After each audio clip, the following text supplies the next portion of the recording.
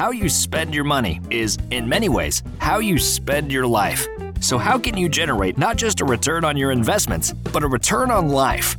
Welcome to the Own Your Wealth podcast. Whether you're a working professional, a small business owner, or thinking about retirement, listen in as host Jason Deshays of Cook Wealth discusses tax strategy, financial planning, and more to equip you to live life empowered and truly own your wealth.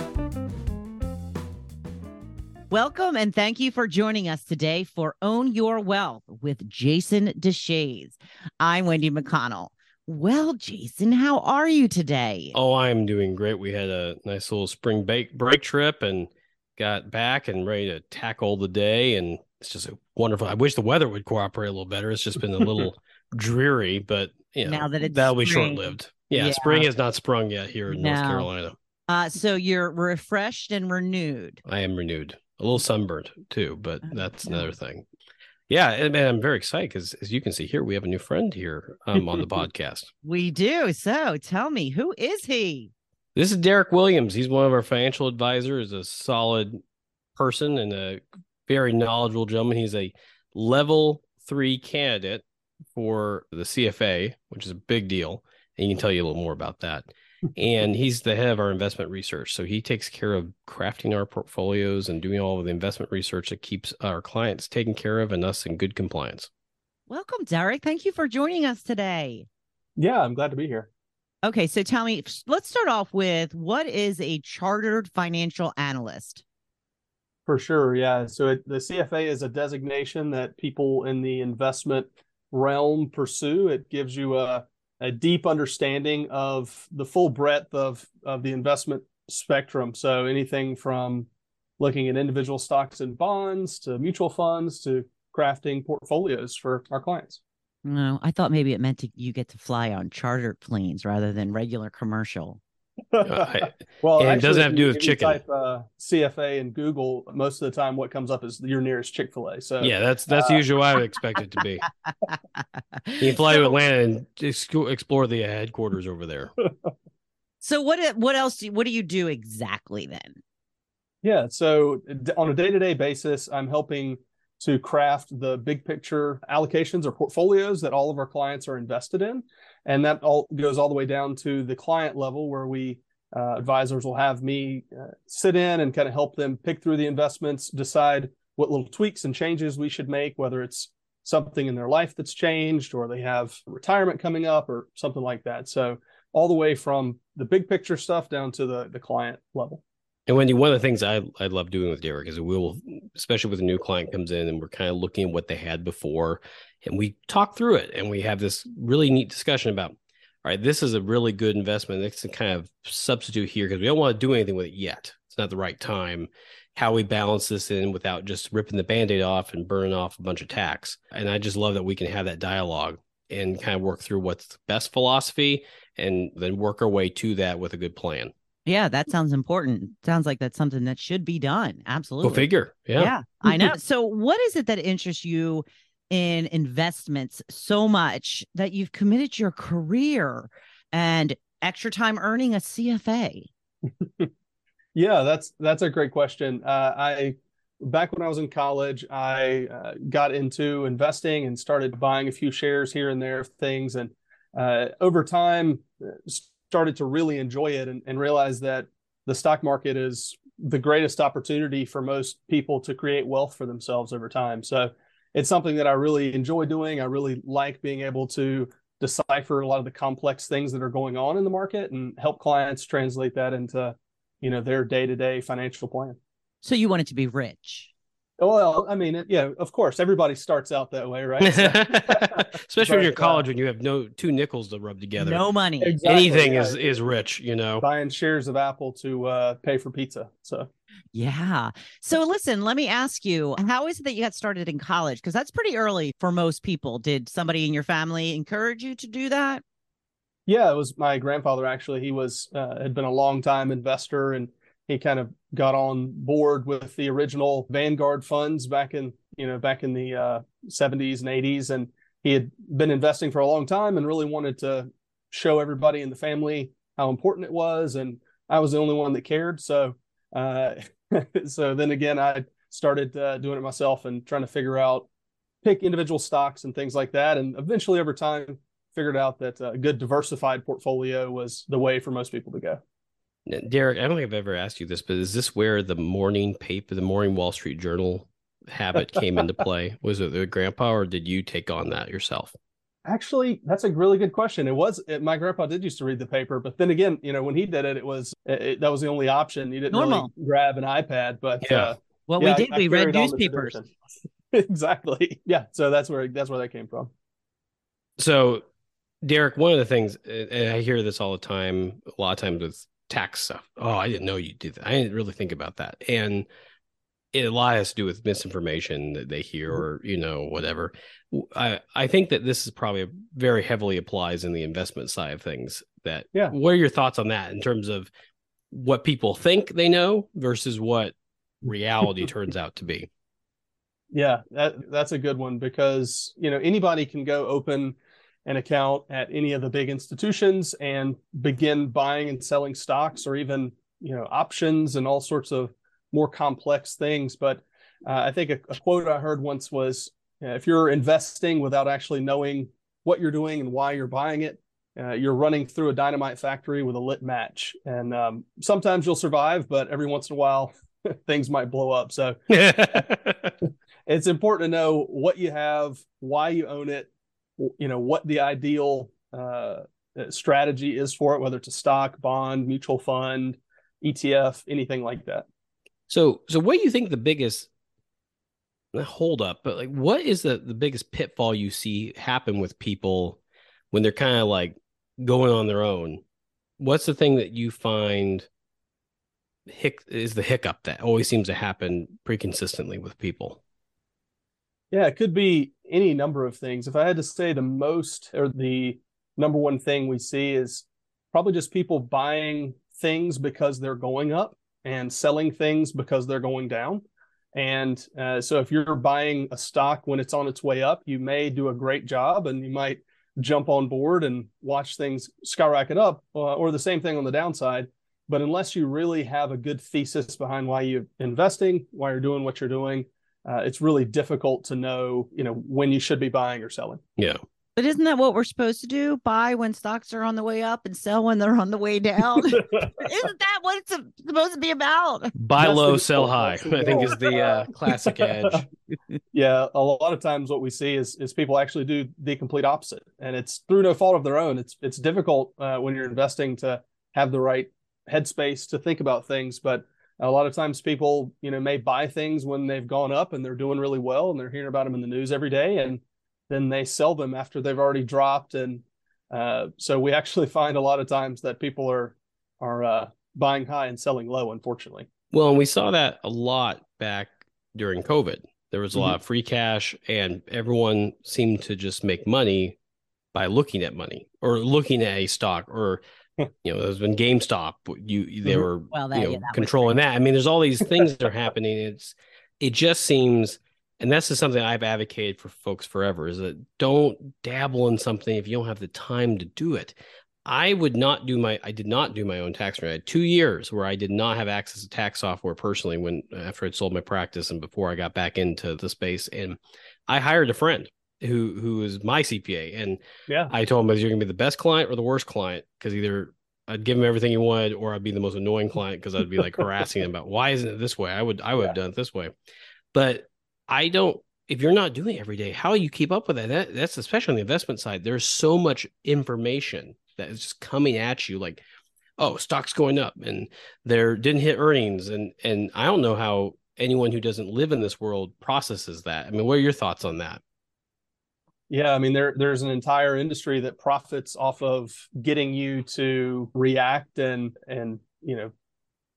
get your emotions all going and everything like that. So if you turn on, any of the big news channels, they're all, a lot of times they'll have the stock tickers going, they're flashing, they're saying, oh, terror in the markets, or everything's green, what are you doing? You're missing out. And while those programs are really good at generating views and clicks on the internet and things like that, it's really not a great way to invest. Most of the time when you're investing, you have to really try to stay away from a lot of those emotional decisions. It's surprisingly, one of the biggest things that impacts how people invest and if they're successful is if they can keep their emotions out of things. And I think that's where hiring a professional helps. Somebody that can kind of step in and make sure that you're making decisions for the right reasons. Yeah. Well, and there really is kind of the rub a little bit. I know nothing about any of this stuff, nor do I want to. I mean, it's just not my thing. I don't want to take the time. But then I, have to have an inherent trust of who is going to be taking care of that for me. And that's where it can get a little sketchy. Yeah, that's exactly right. I mean, you have to make sure that it is somebody you trust and that and somebody that can clearly articulate a simple investment strategy for you that is going to meet all your needs. A lot of times people will sort of sell complexity, or they'll be have lots of complex things that they need to, that you need to do. But in reality, having a good, simple strategy that you can understand and have articulated to you or articulate to somebody else is really important. Derek, I want to hit that one again, because I think that's such a great point, is that it's got to be, it doesn't have to be simple, like I have one single fund and that's all I do. It needs to be articulated, the intent behind it. And if you understand the intent, you can understand, this is why I'm invested. This is what we're trying to do here. When there's, I'd like to get your thoughts on what's going on in the economy right now, but when there's ups and downs, they kind of at least say, well, yeah, that happens, but the plan is this. We're in it for the long haul. So these short spikes and dips are only that. They're temporary and they're transitory. But I think having an intent and a plan behind the money, and that's the thing I think we both heard from clients, is this sense of, I don't know what I'm doing. It's worrying me now. I'm not sure what I'm supposed to do. We've been working hard on things. We've been really focused on just grinding and getting our jobs really well. And all of a sudden we have money. There's money over here, or someone inherited some money, or something happened. And they're like, I don't know. This adulting thing has now gone beyond my pay grade.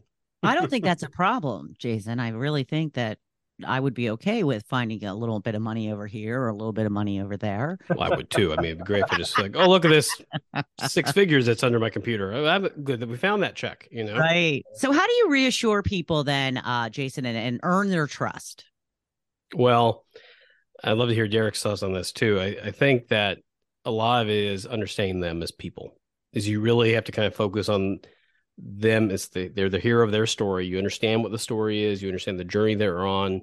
You really hone in on what's important. Because if you go and talk to someone, you say, you should be more generous with philanthropic giving, and they have no heart for that. There's deaf ears. They're not going to hear you. They're not going to really listen to your advice. But if you understand them and you say, my family is very important and taking care of them, and I'm really concerned about this, and you alleviate those pain points, trust is built very, shouldn't say rapidly, but thoroughly. So you get that connection point, and then you get to know what drives them personally with other parts in their life. It may have nothing to do with money. And that's where that trust gets built, is by being very connected in with the person, their life, their intentions, and their big picture plans. Something to add there, Derek? Yeah, I agree with that wholeheartedly. I think having the knowledge of who is this person, who is their, if they have a family, who is their family, what do they want to do with their life, and getting below that surface level to understand, okay, here are the real things that are driving them. How can we make sure that all these pieces we're putting together, whether it's a tax plan, an investment plan, insurance plan, et cetera, how are those all moving in the right direction? Because, if anybody can put together an investment plan for a client, but understanding exactly why they own the things they own and why they're invested the way they should be or the way they are is critical to helping people stay the course whenever things do get choppy in the markets. If you just go buy insert random ETF title here and that's your whole plan, and when things get tough or when the market drops, you're probably going to sell that. But if you have a good solidified plan with somebody you trust that understands what you're trying to do, I think the likelihood is that you're going to stay invested, which is research has shown that's the best way to reach your goals. So then the point is to also explain it in a simple way that they understand that you are taking care of all the confusing parts. That's exactly right. My expression that I use is, if you can't explain it to a fifth grader, you don't really understand it. And so if you can boil everything down to the most important pieces for a client, they're really going to walk out of there feeling empowered, because at the end of the day, it's about helping them reach their goals. It's not about showing anybody how smart you are. And so if you can have the most complex and beautiful plan and investment strategy in the world, but if the clients don't understand it and aren't on board with it, it's not really worth the paper it's printed on. So Derek, on that note, explain it to a fifth grader. What the heck's going on in the economy right now? What is going on in the economy? That's a great question. So, He's got his crystal ball in the back. You can't see it right now, but there is one. Yeah, there are a lot of things going on recently. I'm sure you've seen some banking hiccups that have happened, as well as a lot of talk about the Federal Reserve and what they're going to do with interest rates. And so it's important to just think about the overall economy, and we do when we put together a portfolio. But for most people, looking at what's going on with the Fed raising interest rates, things like that shouldn't really change your investment strategy. You should have a strategy that you're really sticking with no matter what's going on. But overall, we're monitoring that stuff and keeping an eye on the details, the nitty gritty, so that people don't have to, and they can go on and enjoy their lives and spend time with their hobbies or their families or their businesses. So, what about inflation? Because it's been a very hot topic in terms of the Fed's trying to get to 2% or whatever magic number that they think will solve the world's problems. But what is it that is so important that we have to do this or else? I guess that maybe for a lot of people is, well, what happens with the what else? What happens if we don't do this? Sure. Yeah. So, I mean, a lot of us haven't really had to deal with inflation in any meaningful way in the last few decades. So it's something that we really haven't seen rear its ugly head. But when inflation's allowed to run rampant, a lot of things can happen. The first is that things become extremely expensive for the everyday person. So for people that are on fixed incomes, or people that are lower earners, they're going to be really impacted, because the price of goods is going to increase way faster than their paychecks are growing. But that will eventually trickle into an economy. It trickles into businesses.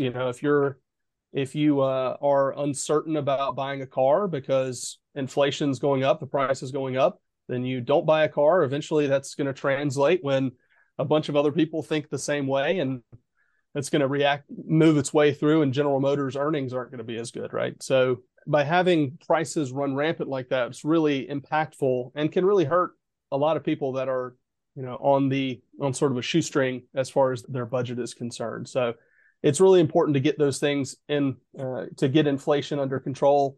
And we're seeing now that that's as important as ever, because the Federal Reserve is still staying on top of raising rates and doing things like that, even while we're having lots of other things going on. So that kind of shows us how important getting inflation. Well, I would appreciate if inflation was under control, because we just went and got my older son does not like the texture of peanut butter, so he has like a sun butter thing. It was $8 for this little jar of sun butter, and it was like, I think that used to be $3 or $4, not that long ago, not like in the old days when Pappy threw a quarter at you and said, go get me a Coke. This is like 3 years ago, kind of olden days. So so let me ask this. I wanted you to kind of touch again on what you were saying about the car buying situation. People are holding back now because of inflation, but what you're saying is eventually people are going to need to get the car, and that does what with the manufacturing, and so that it's going to continue to drive it up or down. Yeah, so eventually it will work its way into driving demand down, because as prices continue to go further and further up, people are going to stop purchasing things. And eventually what happens is the companies that are manufacturing things, whether it's a car or a computer or whatever else it might be, are going to be impacted when those prices continue to get higher and higher and higher, and then are out of reach for normal people. Right. So at first, that's why it's so difficult. At first, inflation goes up, Apple can raise the price of a computer, right? But then over time, eventually it's kind of a boom and bust, where where that can impact and sort of echo through the economy and can lead to layoffs and all sorts of other things that they're trying to avoid if they can. Do you get a lot of calls from clients when the economy and maybe, this is the first time you've had to deal with it? Do you get a lot of very concerned clients calling you saying, "What's going on?" It depends on the day and the event, but most of our clients that we've worked with for a really long time, they understand we're kind of at the helm of it. We're taking care of things, but a lot of clients are concerned about the economy and how it's impacting them and their portfolio. And usually our message is the same. It's, hey, we have a plan in place, whether it's an investment plan or a financial plan or whatever else it is to sort of weather these things. We may make some small tweaks on the back end, but for the most part, we're not going to make any major shifts, because our belief is, you buy something, buy a good investment, whether it's a mutual fund or an ETF or whatever it might be, and we put those together into a good portfolio, and you hold those over a long period of time. And that's inevitably going to lead to wealth for yourself and your family. Well, and the other thing too is there's a lot of stuff happening that has not happened concurrently in the past. Mm-hmm. And so it's not like you can say, oh, well, this happened in 2007, 2008. This was the solution. This is how it all plays out. We didn't have a massive departure of the labor force through the boomer generation not come back, and suddenly we have really low unemployment, yet also these other things that didn't happen then. And so it's not as easy to go, oh, well, that's the solution.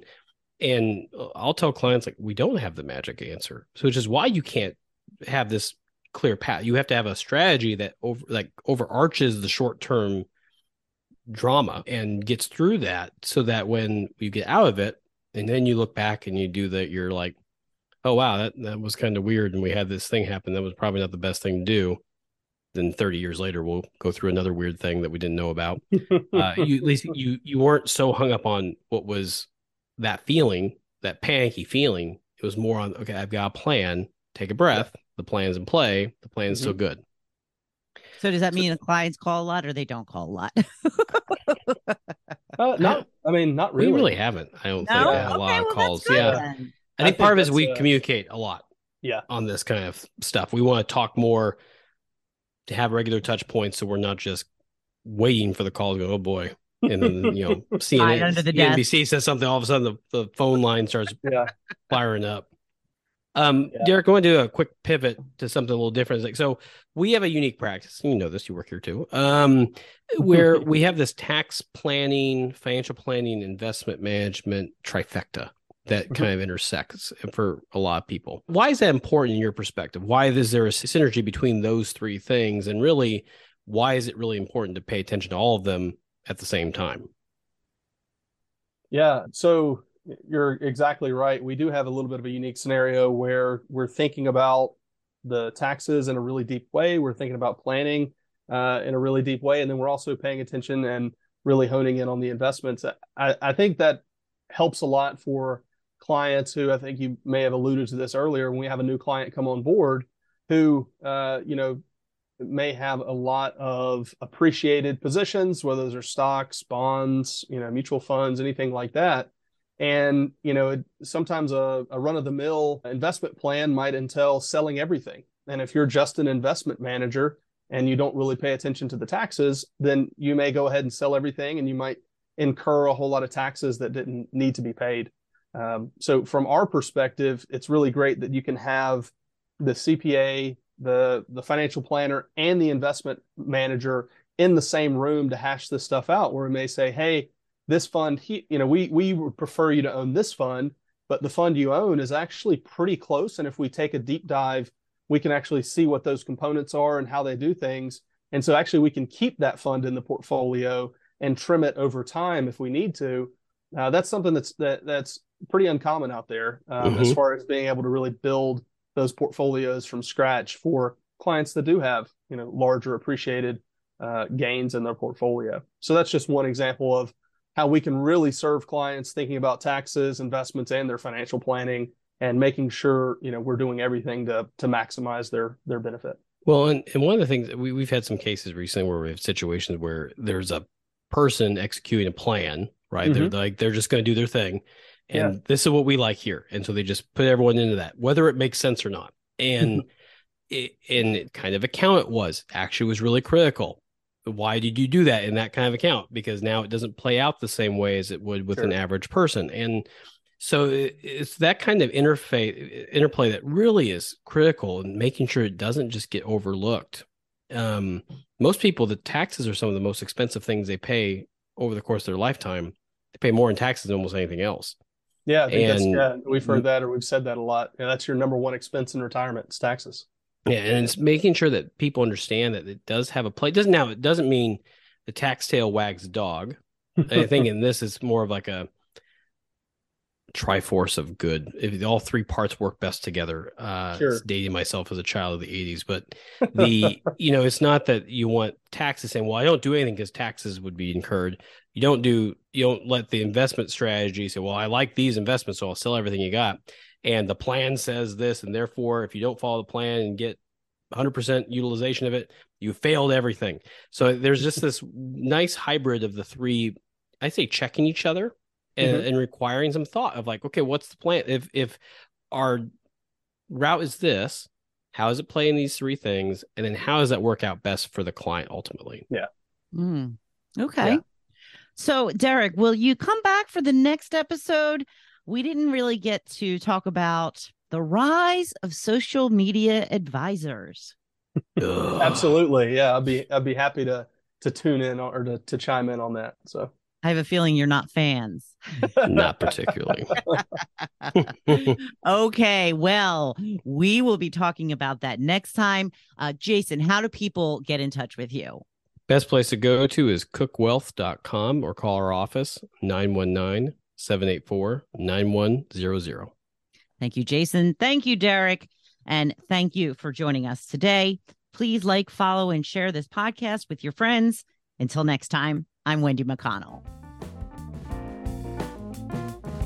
Thank you for listening to the Own Your Wealth podcast. Click the follow button to be notified when new episodes become available. Visit our website at cookwealth.com or give us a call at 919-784-9100. And don't forget to click the follow button to be notified when new episodes become available. Cook Wealth Management Group, LLC is a registered investment advisor with the U.S. Securities and Exchange Commission. The information covered and posted represents the views and opinions of the guest and does not necessarily represent the views or opinions of Cook Wealth Management Group, LLC. The content has been made available for informational and educational purposes only. The content is not intended to be a substitute for professional investing advice. Always seek the advice of your financial advisor or other qualified financial service provider with any questions you may have regarding your investment planning.